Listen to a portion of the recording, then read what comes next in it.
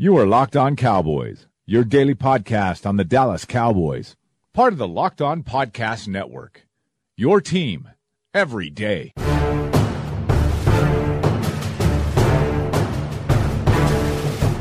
Welcome back to the Locked On Cowboys podcast. Thank you for tuning in. I'm your host, Marcus Mosher.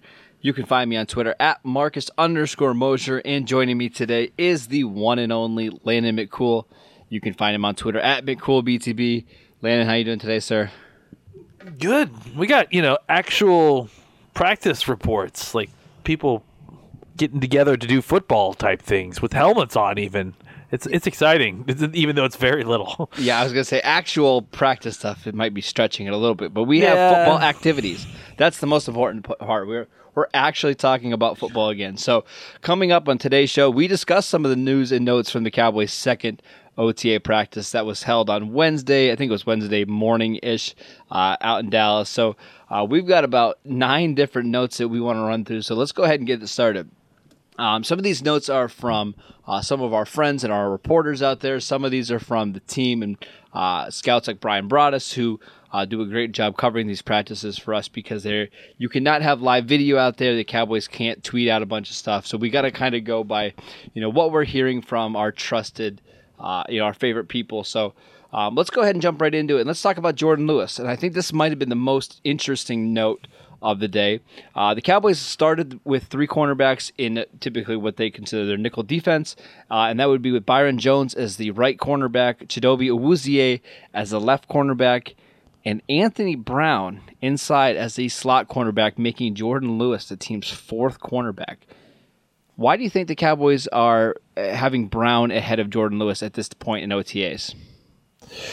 It's a good question. I mean, I think, first of all, it's extremely early, so we don't want to read too much into any of this. Yeah. So, but I think that, part of it could be, if I remember correctly hearing this, his first snaps were as the second team left corner. So it could be more that they're trying to get him some more snaps outside. They know what he can do inside, and maybe they're trying to get him more work on the outside to see if he's someone that they should be competing for time outside there.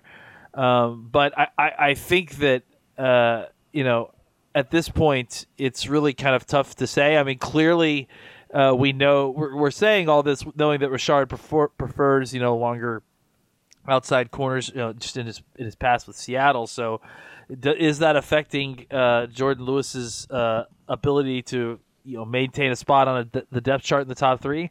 I don't know, but I think at this point, it's too early to say for certain. And defensive back is especially corners, such a spot that you're going to see guys moving inside and outside. It's kind of difficult to kind of read too much into anything at this point.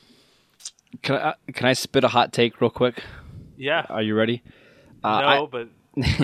I think Jourdan Lewis is a better outside cornerback than he is a nickel cornerback.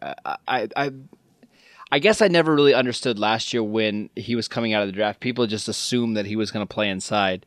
When everything he did at Michigan was on the outside, at the Senior Bowl it was at the outside. When he was put inside to cover the slot receivers, in the Senior Bowl he got eaten up pretty easily, and then he played well as an outside cornerback last year. So I'm just wondering if, as of right now, Anthony Brown isn't just a better player at that spot, and maybe he will always be a better player at that spot. And that's why, actually, yesterday I sent out a tweet saying, maybe Lewis is the guy that the Cowboys need to start on the outside, despite not having that ideal length and size. But it's going to be interesting to what happens with Lewis, because he might be the most instinctful of all the cornerbacks, but he just doesn't have the size and the athleticism that Chris Richard wants. So is he going to get lost in the shuffle?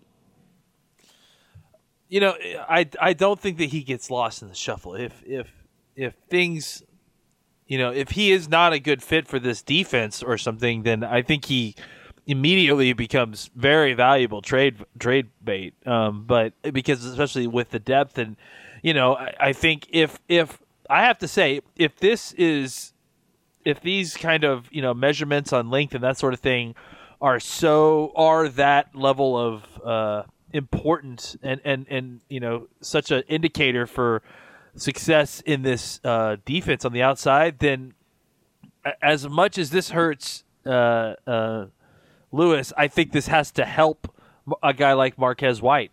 Yeah, and absolutely. So I think then the question becomes, does Marquez White rise at that spot, and if that is happening, do we have too many corners? I mean, I know you can't have too many corners, but I'm saying, like, do we have an option or an availability to maybe move a Jordan Lewis or somebody else for some another spot, a defensive tackle or a safety or something? So I don't know. I think that I think it's all very early. They're trying out a whole bunch of different combinations, and maybe if this has more to do with them liking him on the outside more than not liking him on the inside. And you mentioned, Marquez White. I'm going to read the arm lengths and the size of their 3 undrafted free agent corners that they brought in. Cam Kelly, the guy that's been getting a lot of pub from San Diego State. He is 6'2", 204 pounds, has 32-inch arms. Charvarius Ward, cornerback from Middle Tennessee State, 32 and a fourth arms. He's 6'1", 200 pounds. And Donovan Olumbo, the cornerback from Portland State, 6'2", 192 pounds, 33-inch arms. That's a lot of size at that back end of the roster. So I am a little bit curious. Are they going to try to fill this whole defensive back with these long athletes that can play corner and maybe transition out of guys like Jordan Lewis? We'll see. I think Jordan Lewis. I think Lewis is too good of a player to basically just throw him aside because of certain measurables. I mean, he doesn't have short arms. His arms are 31 and 5/8 inches. So that's not small. Yeah, I don't know that they're throwing him away. It's very early in this process. Richard has come out and at least given lip service to the fact that Lewis is the exception there. To a lot of that stuff because of the way he plays the game. So, I mean, the fact that they're trying him outside, that they're playing him outside, to me is something, because they don't view him as too short or not long enough to play outside. Otherwise, why would they even bother with him out there? So I think we all should just, there's a lot of bodies there, and it's only the nickel defense that we saw. So, who knows what happens when they throw the dime out there? Maybe it's a different group. So it's just all things to consider. How surprised would you be if Jordan Lewis is the fourth cornerback entering the season? I mean, I would be surprised, but I think that, if that happens, I think that's, it's probably a good thing. Probably. It means that Anthony Brown has come back to a 2016, is that right? 2016? Yep. 2016 form and found his way back playing in the slot. And that's the one thing that Anthony Brown never kind of really struggled with too much was playing in the slot. Like, I feel like he, playing in the slot was probably where he's always been his most comfortable, and is the problems that he's had is playing outside. So maybe they're figuring out what you're saying with that Lewis is better a guy outside in that rotation, and Brown, you're going to get the most out of playing him in the slot. All right, so we have 3 different notes on the wide receiver position, and I'm going to just kind of throw them all together so we can move on. So let's go ahead and do that. So our first note is that 7 different receivers kind of got a run with the first team offense on Wednesday. Dak Prescott also kind of came out and said the NFL, you don't need a number 1 receiver to survive in this league. And our final note is Allen Hurns is moving all over the formation for the Cowboys. So just give me your thoughts on those 3 notes. What do you think this means for the Cowboys offense heading into 2018? Well, I know you're not excited about this, but for me, this is exciting because this is more confirmation of what we've been talking about, that this is a move towards a matchup-based, offense that is not trying to, everyone wants to talk about adjustments and like things that change. They constantly rap this team and its coaches for not being creative enough or whatever. But if you don't consider the idea that being creative and making adjustments is pretty limited when you have a wide receiver 1 and a tight end 1 who are basically dictated to be on the field every take snap that they're physically able to do. I'm not saying that isn't a good thing, that having those guys on the team isn't great. Obviously, it has produced incredible results, for the last 15 years that Witten's been here, and 7 or 8 years that Dez was here. But I think the idea is that, what this shows is that now they have a collection of guys, all who have kind of differing skill sets, and a guy like Hearns, who they can, is kind of an established player. If he can stay healthy, they can move around to all different spots a little bit better than Dez could, because he looks, sounds like he's comfortable taking snaps at the slot, at the Y, at the X. Not the Y, but at the slot spot, and the Z and the X. And I think that, what that allows you to do is a lot more interesting formations, deploy these guys into a lot more interesting personnel groups. And I think what you can do is you can run your bread and butter plays, but you can give defenses a whole bunch of different looks by giving them a whole bunch of different formations. And then, you create all kinds of different, mismatches with the personnel that you're deploying out there. I think this is exciting, and this is hopefully what we're moving towards as an offense. I have a lot of thoughts. Give me that sigh. Look at that big sigh. I know. I will say this. I am encouraged from everything that I've heard and read about Noah Brown. And again today, it sounded like when they first lined up in with their first team offense, Noah Brown was one of the wide receivers on the field. And now that's partially due to Terrence Williams not being there because of his broken foot. Noah Brown's also one of the more experienced receivers on the roster in terms of learning the system somehow after being there only a year.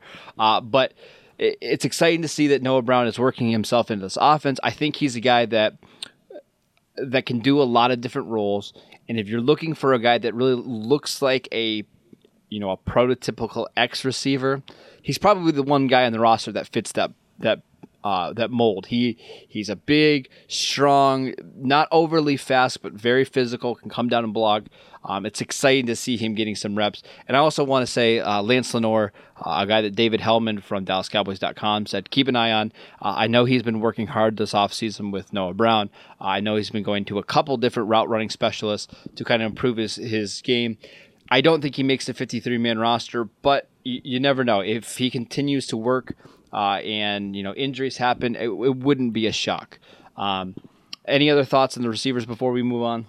Yeah, real fast. Just because you brought up Brown, I've been watching some of these games, just kind of going over coaches' tape again to look at Cowboys personnel groupings and stuff. And if you watch, a little bit later in the season when the game is, the playoffs are still on the line. The Seattle game, they spent a lot of time. That's the first game that they had Zeke back from the suspension. They spent a lot of time in packages that included Noah Brown on the line of scrimmage, but in a kind of a tight bunch with a tight end being Witten off the line inside of him, and then a Z kind of receiver also off the line. I really loved all the things that they were able to do in that formation. They were able to run all kinds of great running plays from there with those guys as being blockers. They were able to run all kinds of great passing plays with those guys as receivers. That kind of formational, versatility. If they could do more of that stuff and take advantage of a guy like Noah Brown, who is a good blocker and also a wide receiver, it's gonna make for a lot more wide open plays, a lot more versatility, a lot more creativity in the offense. Over the last 5 weeks of the season, Noah Brown played 93 offensive snaps. That's not a small chunk of snaps. That's a pretty decent amount considering he was their fifth or sixth. I couldn't believe how often he was playing watching that game. Like he was on. It felt like he was in almost every offensive snap for like 2 straight quarters. Well, and remember, it's not because of injuries, because Dez and Terrence Williams and all those guys were available. He just earned those snaps at the end of the year. And from what I'm told, he's quite a bit quicker than he was last year. He's actually slimmed down a little bit.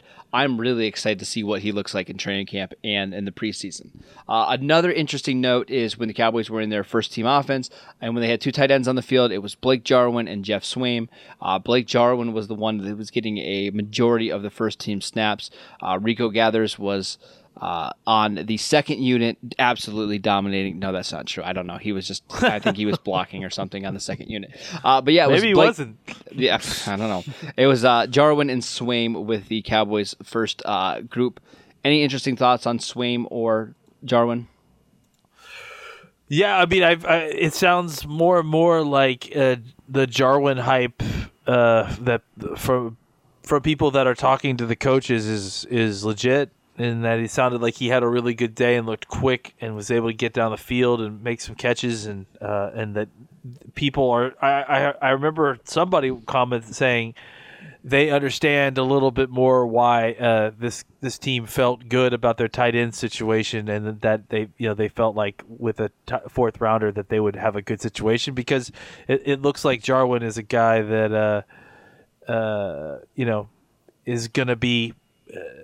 Better than we thought when we got him for sure. Can we talk about Rico? Are we actually allowed to talk about Rico on this podcast? I know this is people get upset when I'm so overly positive. Maybe they get upset at you when you don't love Rico, but he actually said he said some interesting things today, and by interesting I mean very mature in the sense that he realizes that he needs to become a better blocker. He realizes that he needs to do more on special teams to make the roster. I think the most interesting note that came out of today was that he said he was cleared by his concussion by week 7. It was a thing of the coaches didn't trust him to get on the field. They wanted him to be stashed on the IR for the rest of the season. What should we think about Rico and his usage so far in the OTAs? Well, apparently he didn't look great at practice today. And I think that kind of continues, his adjustment to the game. I mean, I just don't know that he's there yet, and I think that, the people that we were watching the people that we heard from that were watching it made it sound like they were suggesting a move to tackle, and it was basically Brian Broaddus' take. That it's called spade a spade. That's what it was. No matter who was giving it, it was Brian. I'm pretty sure it was Brian Broaddus' take. I could be wrong, so long story short, I think that I think that at this point he is not necessarily someone that is in the mix, for playing time. I mean, we're all very, very early, but I think unless something's drastically changed, he's fighting for a roster spot.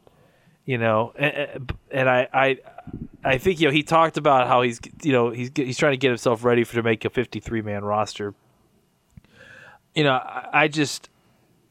He's not the same kind of athlete that some of these other tight end convert basketball players were. I think he's a little bit bigger body. Yes. I think he's more of he's more of a, if he's going to have a career, I think he needs to be more of a blocking tight end who, can give you some some looks down the field as he's more Martellus Bennett than he is Jimmy Graham. Yeah, I mean, I don't even know that he's Martellus Bennett, though. I'm saying size-wise. Yeah. I would say I would definitely agree with that, with what you're on the spectrum sort of situation. Yeah, absolutely. He's definitely closer to the big body guy who can give you some snaps sneaking behind your defense, but not necessarily So, but I think he also still needs to get there. Like that's the other part of the problem is that he's still not there as a blocker to be valuable there. So the question is, does he get there in time to be on this roster this season? I don't know. This is going to be really sad if he doesn't pan out because he has so much talent. And I'm confident that he can work in some function in the NFL and some team's offense. I'm just not sure if it's here in Dallas. Let's go ahead and go through a couple other notes. You mentioned to me pre-show that Jihad Ward was a guy that a lot of people were talking about after the practice today. Tell us what you heard about Jihad Ward. Well, I mean, this is from Broadus, and yeah, I mean, someone asked him, who stood out, and he pointed out Jihad Ward. He said there's somebody that we're going to have to look out for, and that's good news, obviously, because we needed some defensive tackle help. I just looked at a picture of someone that had a tattoo, and look, I just say what I see.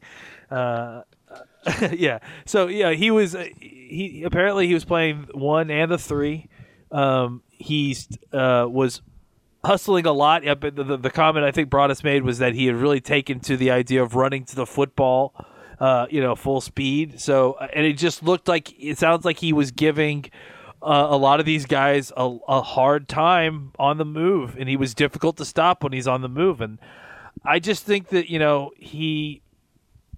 I don't know what it is, man. I can't figure out Ward at times, because I feel like when you watch him at times, he's a better athlete than his testing tells you he is, right?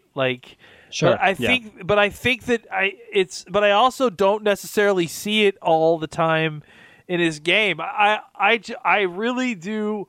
I had some excitement about him coming in, because I really do think that the guy needed a position change. I think a scheme change was, if anything's going to fix this guy, it's going to be a scheme change, because I just didn't think what he was asked to do was necessarily what he's best at. I think what he's doing now is probably that. So I think this is the best opportunity for a guy with his skill set to thrive. If he doesn't thrive here, then he really is, I guess, not the player that everyone assumed he was coming out of the draft. But I think, like I said, the fact that, we saw success with him at the Senior Bowl right away with Marinelli, the fact that he's gotten good reviews immediately at these OTAs, maybe you've got something in Jihad Ward, a guy who, I mean, really at this point, you're really only counting on him to give you some solid snaps at the 1 and 3, and you're not even necessarily counting on him to start. Maybe 20 snaps a game, maybe. Yeah, and so maybe he becomes a guy who is even better than that, who you're giving 30 to 35 snaps, because he can play both inside spots, and he's good enough to start at one of them. So I'll be interested to see. I mean, I think, if he's been playing 5 technique, I've been thinking, how different really, if he's the same kind of body size, is the job of 5 technique and taking on double teams as a 1 technique. I think ultimately the difference is that you're penetrating more, but I think that's, again, playing to his strength. So yep, I would agree. He really could be a very viable option as the starter at 1 technique, who also gives you that pass rush ability. Still very young, just 24 years old. His testing numbers are interesting, because his 3-cone 7.38 put him in the 81st percentile for defensive tackles. That's good. Broad jump was 112 inches. That's in the 82nd percentile. It's just he had a bad vertical jump, just 28 inches, but he's really long. It's that 3-cone being able to bend is impressive. If he's playing inside, playing as a 1, where he can just kind of run sideline to sideline, and we talked about this on our defensive tackle show, but a guy that can, play against the wide zone by getting up and down the line, that can be very valuable here in Dallas. So a couple other quick notes. This one from Jane Slater. She tweeted out that she saw a real maturity from Cowboys running back Ezekiel Elliott today. He was coaching up the young kids. He was talking about that's how you win in this league, is by helping up the young kids, bringing them up. I was also saying he's working on being a leader by example and being more vocal. Jason Garrett even mentioned that Elliott had a really good offseason. He worked extremely hard. You mentioned pre-show that he looks like he's in better shape. What can a motivated, more mature Ezekiel Elliott mean for this Cowboys roster? I mean, what can he mean? I mean, I think, you look at it honestly. I mean, he is, as much as anybody at any point, he is the single most important player on this team. I think his him doing well and him performing well is no less than the difference between making the playoffs and maybe going to the Super Bowl and not, and so I think it's the NFL, and no single, especially non quarterback player is going to completely make a team sink or swim, probably. Yep. But I think as much as any one player can that's not a quarterback, Ezekiel Elliott can. So I think that his positive, I think that his negative influence is mitigated by the fact that he's a running back, and that he's that the replacement level running back production is not incredibly difficult, especially with the solid offensive line. But where this team can go, as far as how good can it be, that's almost all hinging on Ezekiel Elliott. And I think that the top of the ceiling of where we can go is based on how our ability to deploy him properly and get production out of him. I mean, Ezekiel Elliott to me is the one guy on this team who I may have higher expectations than almost anybody else I speak to. We need Ezekiel Elliott to perform at an all-pro level for this team to be what it needs to be. Yeah, here's the thing. If Zeke is healthy for 15 games, I actually have no doubt that he's going to be an all-pro player because he's just that good. Absolutely, yeah. But I actually think Dallas needs more than just an all-pro player. I think they need him to have, one of those legendary type seasons, considering where their passing game offense is at right now. I think he needs to be a guy that leads the NFL in touches and that leads the NFL in yards from scrimmage. He needs to have that kind of year. I'm thinking of early LaDainian Tomlinson or Larry Johnson when he was with the Chiefs. Those type of seasons where he's touching the ball 30 times a game, and he needs to come out with 130, 150 yards each and every single one of those weeks for the Cowboys to have success. Do you agree? I think that when everyone talks about, is it right to draft a running back at number 4 overall, and you've been one of those people. Sure, before. I am. The reason I say that it is because the replacement level guy can't do what I'm going to ask Ezekiel Elliott to do. I'm going to ask Ezekiel Elliott that, hey, your floor this season, we need at least 2,000 total yards from you this season, minimum. If you want to go anywhere, that's where we're starting at for the 2,000 total yards this year. That's you had 1994 in your rookie season. We need to start at 2,000. You're right. Now, so and no other running back. Am I going to ask that I'm not going to be drafting the top half of the first round?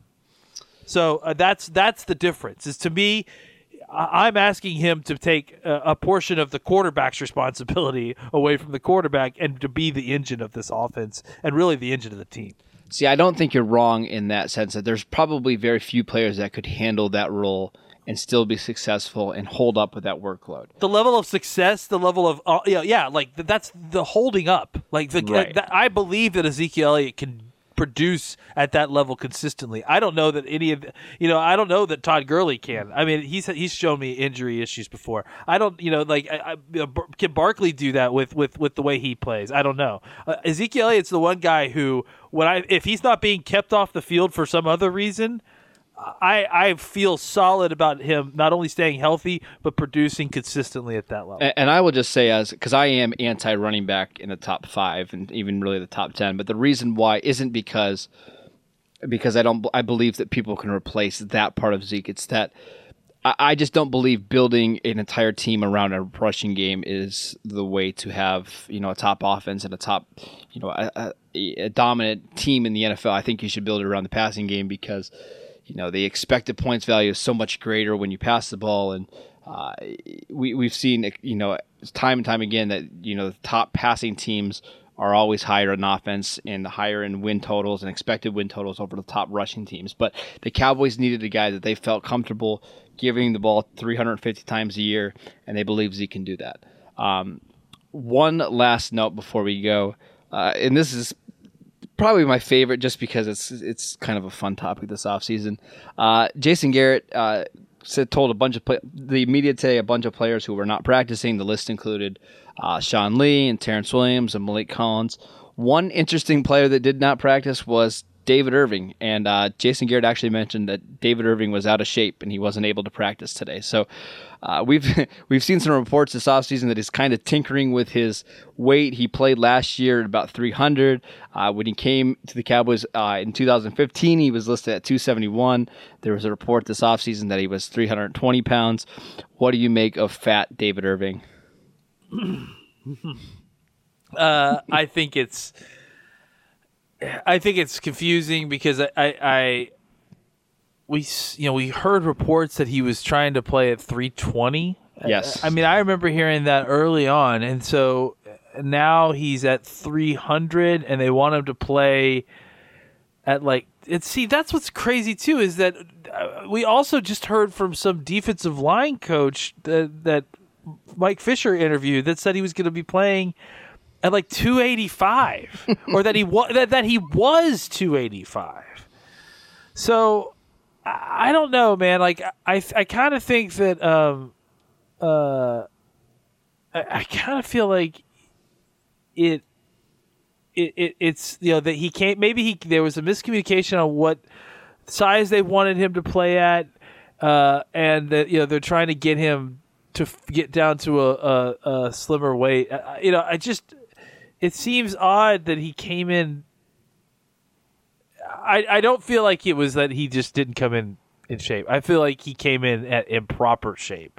You know what I'm saying? Not the appropriate shape. Not that it was he came in out of shape and fat. Yeah, but that's a way more fun story to tell is that David Irving's fat. Absolutely, sure, absolutely. And I give you that for sure. Yeah. Yeah, I think that's what happened. I think, maybe he wanted to see how his body held up at 315, 320, and if he was able to play with that. And I think knowing what Marinelli wants on defense with speed and get up the field, that probably didn't go over so well. So David Irving actually talked about this earlier this offseason, that weight fluctuates all the time. It wouldn't be shocking if he's ready to go by next week and he's right back into the starting lineup, right? No, yeah, I mean, obviously, this is all very early, and if anything, it's better to get some of these down roster defensive tackles more snaps. So, yeah, I think at this point they're like, look, let's just get him where we want him, and so we can get him on track for the rest of the practices and get him at a weight that we think is an appropriate spot for where he's going to be playing. Yeah, he's just like the rest of us. He's bulking up during the winter, and then he's going to start cutting down here in the summer. So we're good. It's nothing to be concerned about so far, right? Yeah, well, we'll see. All right, that's it for today's show. Thank you guys for tuning in. Make sure you download and subscribe to the podcast on iTunes or wherever you get your podcasts. Follow Landon at McCoolBTB. You can follow the show at Locked On Cowboys, and I'm at Marcus_Mosher, and we will see you next time.